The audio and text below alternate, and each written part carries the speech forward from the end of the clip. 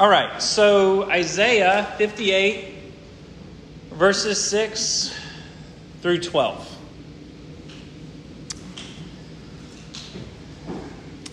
Follow along with me if you would.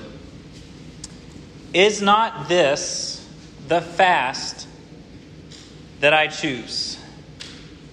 To loose the bonds of wickedness, to undo the straps of the yoke, to let the oppressed go free, and to break every yoke.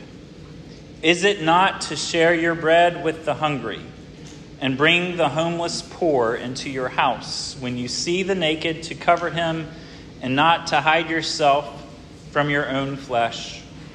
Then shall your light break forth like the dawn, and your healing shall spring up speedily. Your righteousness shall go before you. The glory of the Lord shall be your rear guard. Then you shall call, and the Lord will answer. You shall cry, and he will say, Here I am. If you take away the yoke from your midst, the pointing of the finger, and speaking wickedness. If you pour yourself out for the hungry, and satisfy the desire of the afflicted, then shall your light rise in the darkness, and your gloom be as the noonday. And the Lord will guide you continually, and satisfy your desire in scorched places, and make your bones strong. And you shall be like a watered garden, like a spring of water, whose waters do not fail. And your ancient ruins shall be rebuilt. You shall raise up the foundations of many generations. You shall be called the repairer of the breach, the restorer of streets to dwell in. God spoke these words through the prophet Isaiah to his people Israel. They were true then, and they were true for them. And I tell you today, these words are true for us in 2023. So take 4 or 5 minutes, read the passage to yourself, and when the time's right, we'll start the discussions. Isaiah 58. Open your Bibles, please. I want you to see the text as I read. Check it out. I'm going to start in verse 1. I'm going to quickly go verses 1 through 5. So Isaiah 58, verse 1. These are God's instructions to his prophet Isaiah. This is what he wants Isaiah to do with the people. Cry aloud, do not hold back. Lift up your voice like a trumpet. Declare to my people their transgression, to the house of Jacob their sins. Please note the nature of prophetic ministry. Our Lord Jesus was a prophet. We are the body of Christ. We are the church. We are a prophetic people. Cry aloud. The word of the Lord does not go forth quietly. Amen. Don't hold it back. Amen. Right? Lift up your voice like a trumpet. So trumpets are to be heard. Right? If you went to a Gates County football game and the halftime show went out there and they're walking around with their instruments and you didn't hear anything, something will be wrong. Right? The church has been like that way too much. Right? Right. Doing a halftime show, playing their instruments, but can't nobody hear. We're doing something about that. Amen? Amen. All right, so declare to my people their transgression. The nature of prophetic ministry is that you call people out of sin. It doesn't matter if it's your brother and sister in Christ across the room from you today, or your congressman, or your neighbor, or your coworker. We lovingly, prophetically declare transgression. This is the nature of the prophetic voice, and this is what Isaiah is doing in this passage. Let's look at verse 2. Here we see Isaiah's indictment. Yes, Screen. Here, bring me the other one. Well, you know what? Bring me the other one if they need it in the nursery, please. Here, I'll keep this one with me. Thank you. All right, verse 2. We have the indictment. I'm going to try to preach while untying a knot. Verse 2. Yet they seek me daily and delight to know my ways, as if they were a nation that did righteousness and did not forsake the judgment of God. They ask of me righteous judgments. They delight to draw near to God. Why have we fasted and you see it not? Why have we humbled ourselves and you take no knowledge of it? Behold, in the day of your fast you seek your own pleasure and oppress all your workers. Behold, you fast only to quarrel and to fight and to hit with a wicked fist. Fasting like yours this day will not make your voice to be heard on high. So here is the indictment. My people are acting very, very religious. See there in verse 2, as if they were a nation that did righteousness. This was external religion with no with no real life in the heart. They're asking God for things. But verse 3, they've got issues with the Lord. God, we're doing all of this wonderful stuff for you. We fasted for you and you don't notice me. Sounds like a spoiled, rotten kid. Amen? Amen. Why have we fasted? You see it not. Who are they fasting for? Are they fasting for the Lord? There's an application here. I'm not going to go down this road very far. Is our worship for you, or is our worship... is your worship for you, or is your worship for the Lord?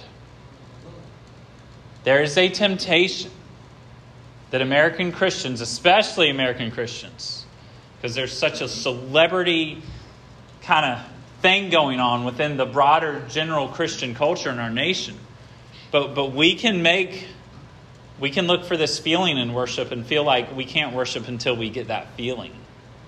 Anyway, not going far down that road. So, verse 3, why have we humbled ourselves and you take no knowledge of it? All right. What's the nature of humility? If you're humbling yourself, are you going to be okay if no one notices? Yes! Absolutely. This is ridiculous, okay? Behold.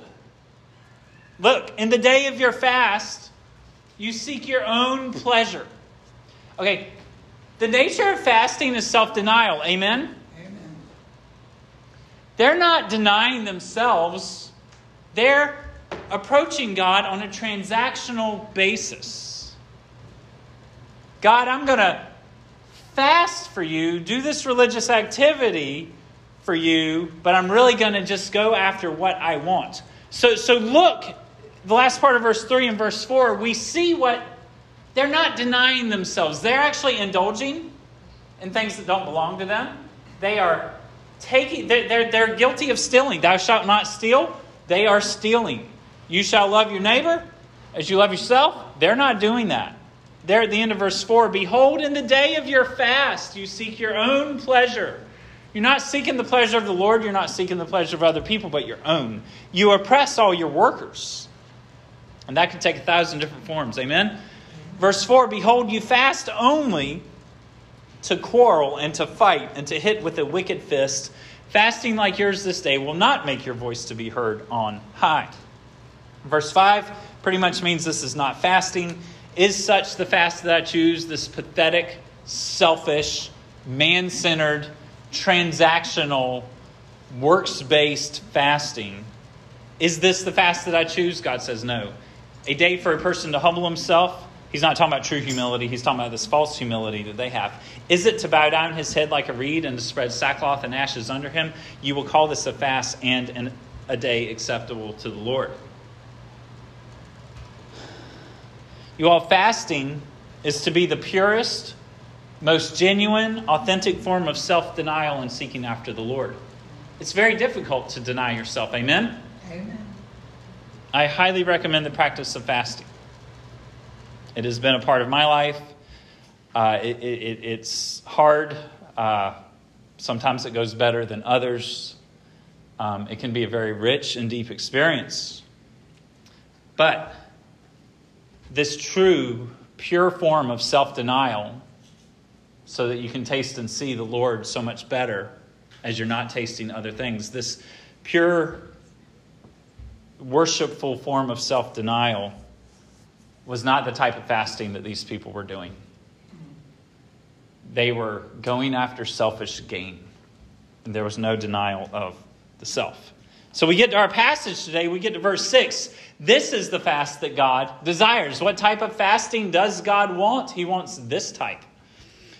Is not this the fast that I choose? To loose the bonds of wickedness, to undo the straps of the yoke, to let the oppressed go free, and to break every yoke. You all, this is self-denial. This is the call of the Lord upon us. It has been, it is, it will be. The needs of others.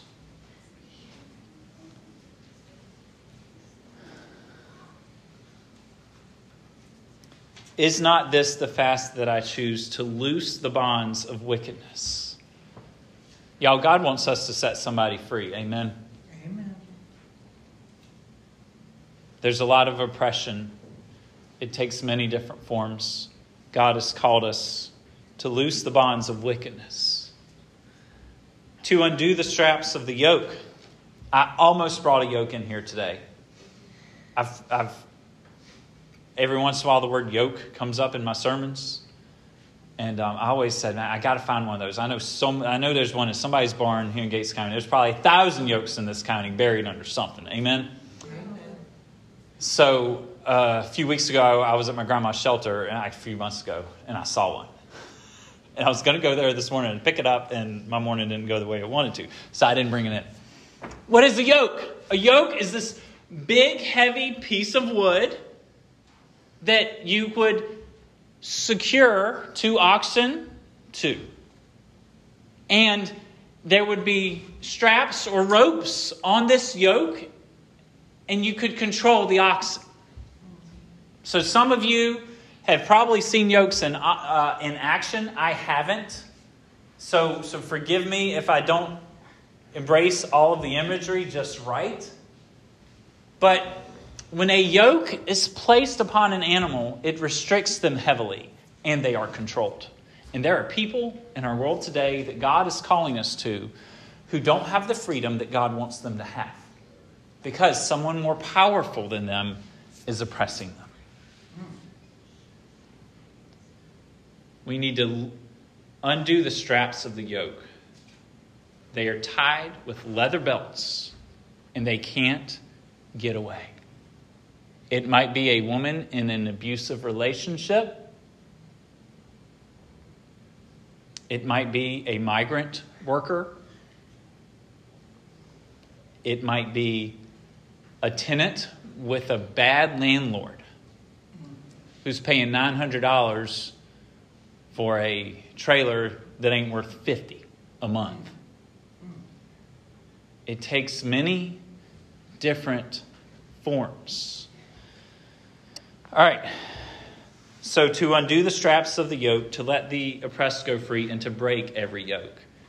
Y'all know Jesus turned over tables, right? He got kind of rough with people sometimes, right? It's okay to do that for the Lord in the right way. Sometimes God's people need to break something that needs to be broken. Amen? Amen. So verse 6, God's calling us to set someone free. The word yoke in the Bible, we see that there are positive uses and there are negative uses. Sometimes when we see the word yoke, God says don't be yoked together. Like don't marry an unbeliever. If you're married to an unbeliever, that's a different situation. But if you're a Christian, don't choose to marry an unbeliever. Don't have association or partnership with false gods or too close of an association with immoral people. So we are to break the yoke and set people free. The Bible does say that you are to be yoked to the Lord. So that is one way that the word yoke is used in a positive sense. But here, the word yoke is used in a negative sense, and the command to us is to break the yoke, to set them free. We are to be a fierce people who are ready to fight when called upon. Please don't be the type of Christian that's always looking for a fight.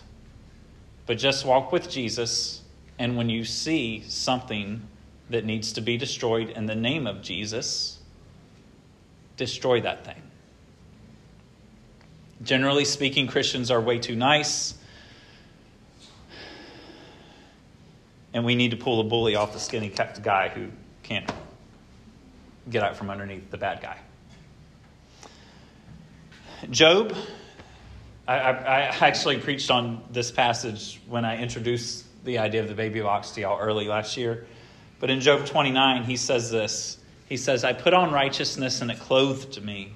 My justice was like a robe and a turban. So he put on righteousness like we put on clothes, right? His injustice.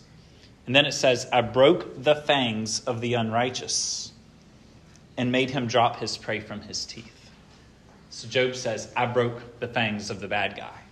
Now, he didn't hit anyone in the face with a baseball bat, but he removed their fangs so that they couldn't hold on to their prey. Y'all get what I'm saying? When I think of a yoke, I think of my livestock fences at our house. When they're working right. They control animals and keep them in. They restrict and limit animals. The truth is, I oppress my livestock. I call it management, but I don't let them go anywhere they want to go. Amen? Some of you oppress your dog, right? They're animals. They're not people. We manage them. We limit them.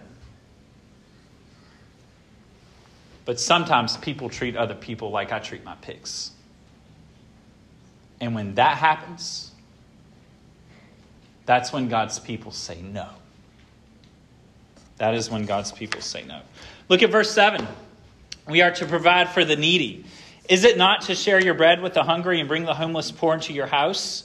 When you see the naked, to cover him and not to hide yourself from your own flesh. Y'all, this is true fasting. This is true self-denial. I've had, my business has been pretty great lately. I got 2 or 3 extra grand. I made more money than I used to. I'm going to go and do this and do this and do that and do this and do that for fun. What if the Lord wants you to give that money to help someone instead? I'm not saying it's wrong to spend money on yourself. Hear me say that. Sometimes that's just fine. But do you do it more than you should? Is your excess meant for others, but you're spending it on yourself? That's all I want to ask. Verse 7, here's the fast that God wants us to be: to share our bread with the hungry and to bring the homeless poor into our house. Ouch! Okay, that one hurt. So when you, and we've done that before. We've done that in the last year for a little bit. It hurts. It's hard. When you see the naked, to cover him and to not hide yourself from your own flesh. That just means your fellow man. I want to ask y'all to beware of the temptation as well-meaning Christians to just fund these projects out for others. Well, I'm not going to do this myself, but you know what? I'm going to send $500 down the road to help that organization do that. When we do this, it costs you something. It's not financial. I mean, it does a little bit. But God just reaches into your soul when you're the one actually doing this. He's not calling you just to give money to other people to do this, although that is a great and legitimate ministry. But part of your growth in Christ is you doing this yourself. Note that it says your bread, not their bread. Help them buy bread so they can give it to so-and-so who's in need. No, it says your bread.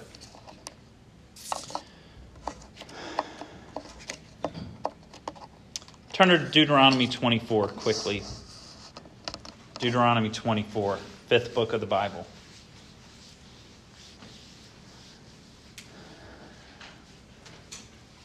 Deuteronomy 24, verse 17. I shared a few of these passages yesterday at the event when I had my opportunity to speak. Deuteronomy 24, 17. If someone gets a page number, would you shout it out?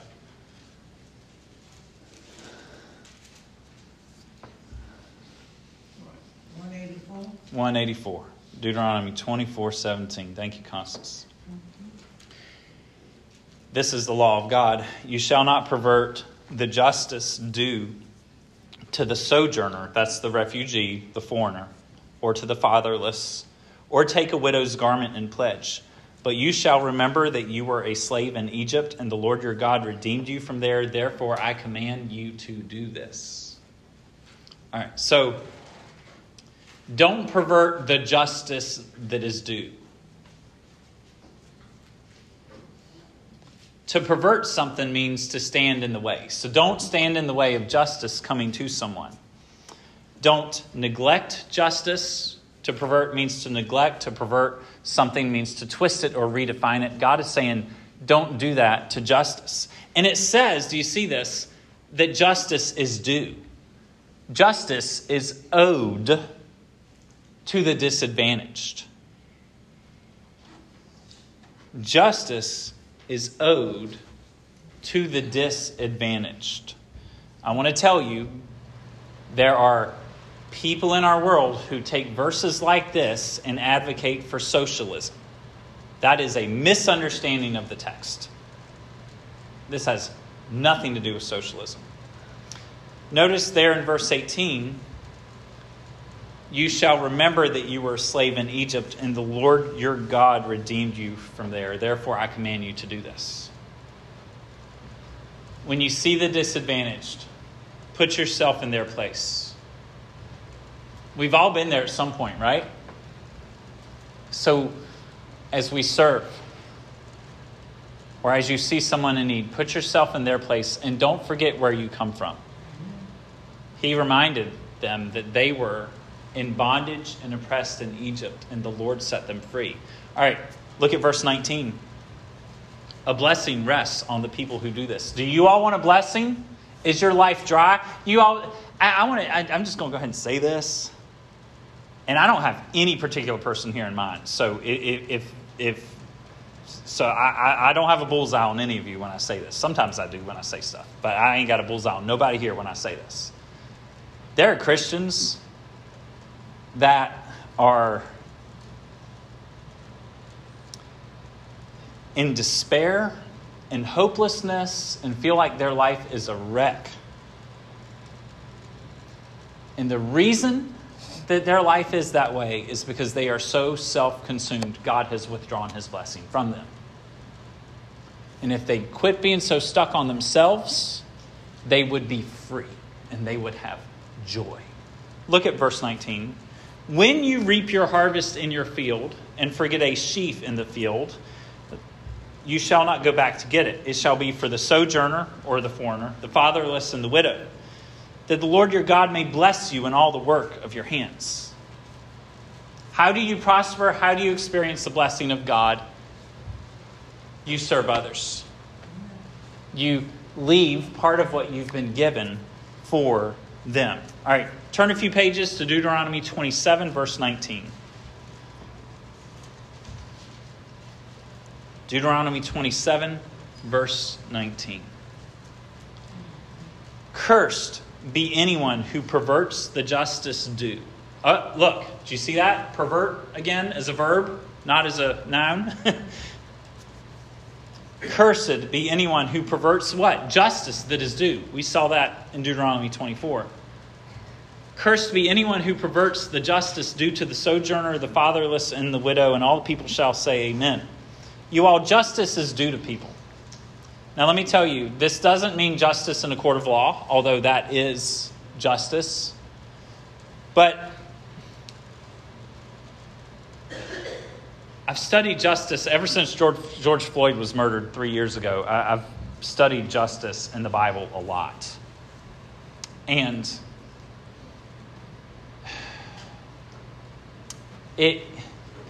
what I'm seeing is that justice has to do with the love of neighbor.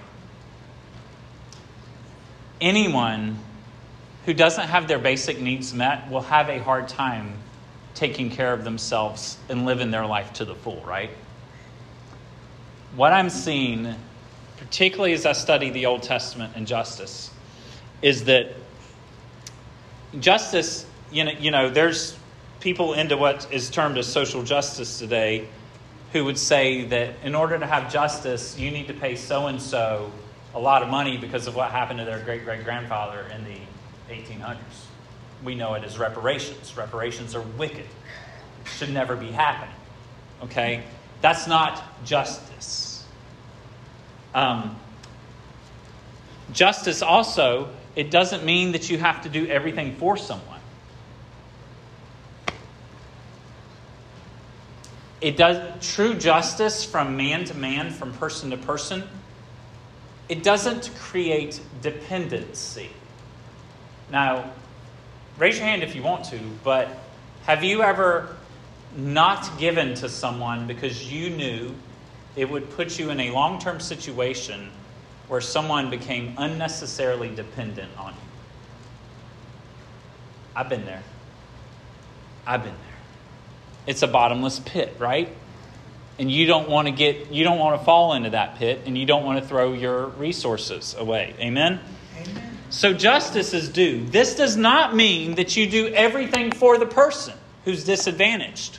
Okay, I'm telling you to serve the poor today. I'm telling you to help the oppressed. I'm telling you to be with people who are hurting. But I want to tell you this. That doesn't mean you have to do everything for them.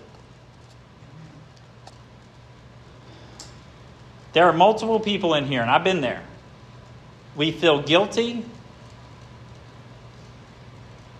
We feel like we should be doing things for some people, but we're scared to death of doing it because we know it's going to weigh us down and suck everything out of us.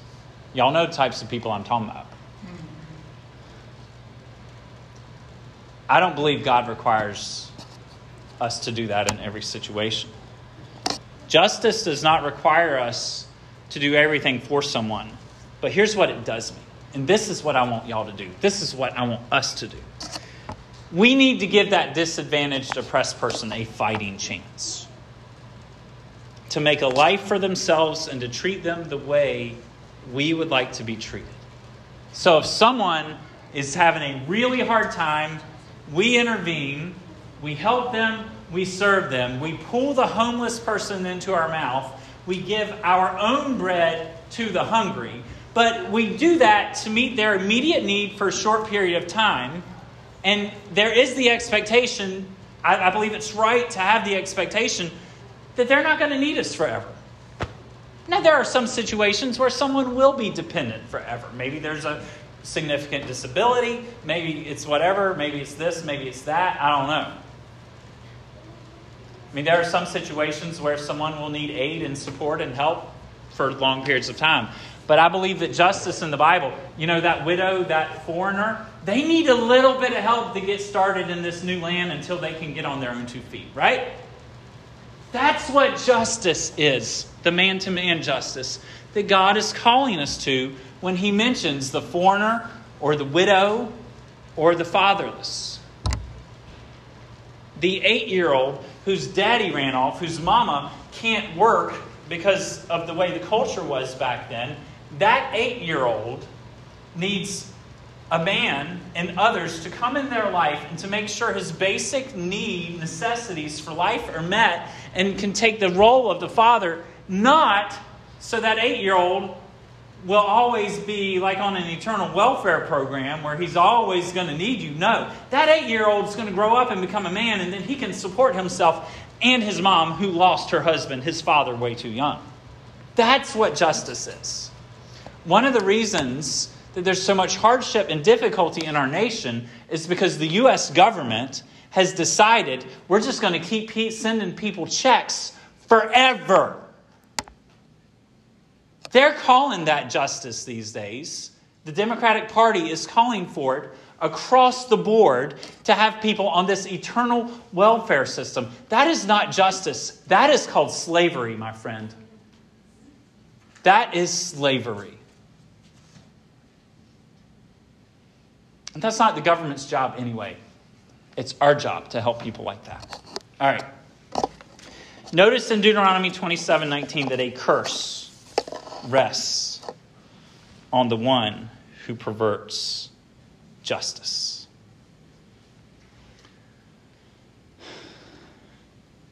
I want to say this.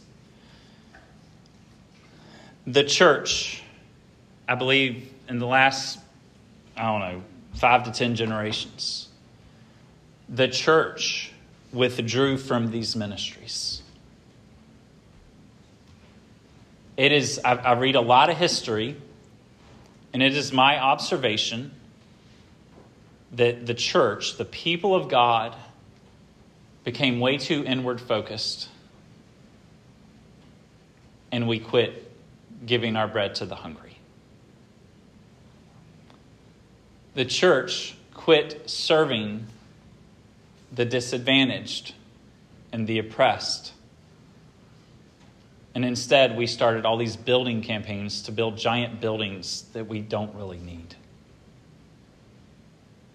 And that money that is going into our own programs and into our own property and into our own empire, that money was given us to be a blessing to others. So the church withdrew and Uncle Sam stepped in. Because there was legitimate need in our nation that was not being met. And now evil people are using that to enslave the masses and to brainwash them and to create dependency. And here's what I want to tell you. When dependency is created, there's another slave trade. Some of y'all know what I'm talking about. When dependency is created, it's a slave trade that's run in Washington and in the halls of power. Who has God called? Who has God called to care for those in need? It is us. It is us. Our rulers are enslaving the masses because we have neglected our duty. I say we, speaking generally and speaking over the last few generations. And I wanted to... never mind. I'm not going there. Who can meet the needs of our oppressed neighbors better? People in Washington or people right down the road from the needy folks? Right? We see them. And we know them. I want to cast a vision for the future, and that's kind of what I was doing yesterday for those of you that were there. And that's the purpose of this message. I want to cast a vision for the future. The word deacon in the Bible. All of us in here, we've been around church for a while. We know that word deacon. It means servant. In our church constitution, we don't use the word deacon. We use the word servant. We just believe it's more clear. And in our area, the word deacon usually means someone who is a leader on a church or in the board of churches. And if you know some of the same people I do, deacons often just really treat pastors like CRAP and drive them off and are rotten to them. And they just play politics and want to be in control. So I don't really care for the word deacon much because I got baggage, and some of y'all share that baggage with me. But we have deacons here at our church. Tina oversees the treasury, makes sure all the T's are crossed, the I's are dotted. Guy and Courtney oversee cleaning of the facility. They have others that serve with them and help them do that, but they're in charge of that work and they make sure it gets done. Dwight oversees facility maintenance. And those are legitimate forms of a deacon, right? Amen. But I believe if you look at the deacons in Acts chapter 6, there's a whole component of deacon and servant ministry that we lack here at Hope Fellowship, and I think it's generally lacking throughout the church in America. A true group of deacons, or diaconate, in the ancient church were pretty much workers sent out from the church to do this type of work on a full-time basis. Some of y'all would love to be able to do this all the time, but you can't because you've got to run a business or go to work, right? I get that. That's true, and that's good. God calls you to support yourself and your family. What if, and maybe we'll get here one day, what if there was so much money coming into this church that somebody here could be paid $60,000 a year to oversee projects to meet these needs? And it could be their vocation. They could support their family on that. Now, that would take us truly tithing instead of doing what some of us do where we just throw in the pot whatever's left over. No, that would be us saying, I made $1,000 this week, 10% of it belongs to the Lord, so I'm going to give $100 and I'm going to live off the other $900. Now, if we all did that, I tell you what, we could raise up some workers and send them out. We could do some justice. We could love some neighbor. We could break some yokes. Amen. There's yokes all over the place. Y'all know that, right? Every once in a while we trip over one. You see them. They're there. How many of us want to do more for other people? I know every one of y'all really well. We're a small group. How many of y'all really, really want to do something good in these ways, but you don't know how to move forward?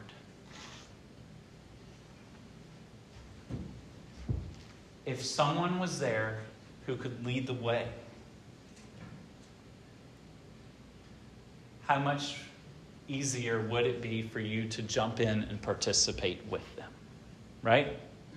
Maybe that person that's getting paid $60,000 a year to focus on these projects, they have teams that they lead of volunteers, and you a few hours a week, or so-and-so sitting on the other side of the aisle from you gets to help with that stuff a few hours a week. See, some of us, we want to help people, but we need a little bit of help getting started and getting training. Amen? Amen. You feel that. You know that. Now, some of us just need to take a risk and get out there and try it and do it and make a few mistakes to figure out the right way to do it.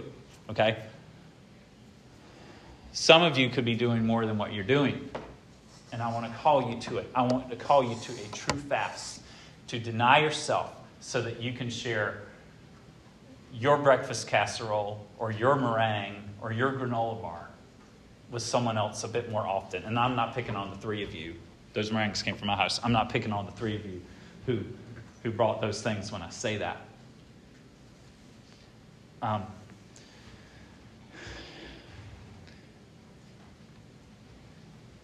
Deacons are servants. This passage is a call for all of us to do all of these things. But I want to tell you that in the future,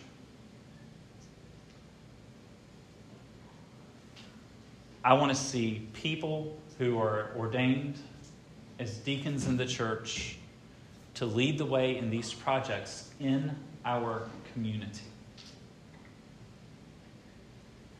And what's going to happen when we do that? What is going to happen if we do that? Did y'all read the rest of the passage? A lot of good stuff, right? A lot of good stuff, right? Here's what we're going to do. I'm going to finish this message next week.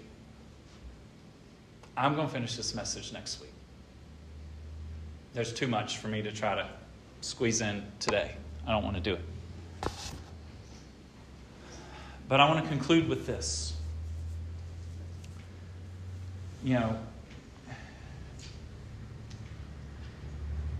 We were enslaved to sin. Jesus broke the yoke of sin over us, right? Because sin was our master, and our Savior set us free. That's a spiritual freedom. That's a spiritual transaction, right? That's something that happened inside of you. If I don't know two people, I can't look at them and see what's inside and see that one person is free and the other one isn't. Right? It takes time to see and to know who's free and who's not. But here's what I know. Everything that God does on the inside, all the good work that he's done in you, he wants it to come out. Amen. Y'all know this. He wants it to come out. If God has set you free from the power of sin, then certainly we can work together to end the slave trade that's going on in our world today. Did you see the sign of freedom? I didn't. I had plans to, and we had to change our plans. That stuff's real. It may even be happening in our county. So you might be able to get to pull someone's fang out that actually lives down the road from you. But this spiritual work of salvation, this freedom, this power that resides within us, it's not just to improve your life or to help you, grow up and be more responsible. No. It's to be a spring of water that wells up in you and overflows to others. See, God sets us free, and his purpose is, I say his purpose. This is not exclusive. There's many. But one of the purposes of our freedom is for us to bring freedom to the rest of the world. I believe that is spiritual freedom that we are to bring, but I also believe it's freedom that can be viewed with your own eyeballs. There's bullies all over our world that are taking advantage of someone and just, making their life a living you-know-what. And God is calling us to serve those who are disadvantaged. So next week, we're going to look at the blessings that come when we participate in this ministry. Not sure which passage we'll discuss, but I will let you know. Let's go to our Lord in prayer.